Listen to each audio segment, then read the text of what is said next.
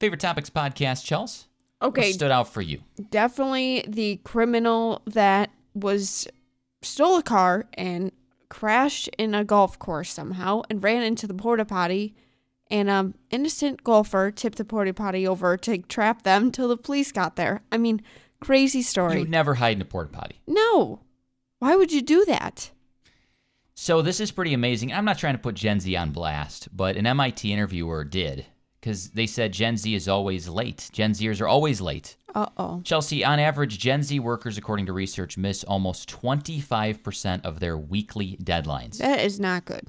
6% for baby boomers, 10% for Gen X. I would have thought 10% is actually pretty large. And millennials weren't in there for some reason. They weren't in there, unfortunately, which stinks. is us. I want to know that. But Gen Zers waste apparently also 4.5 hours a week on unnecessary tasks. Oh, according to this person. Okay. But the research shows they're missing almost 25% of their weekly deadlines, which I don't know how you live doing that. That's not good. And good luck to all the hunters. Happy Friday.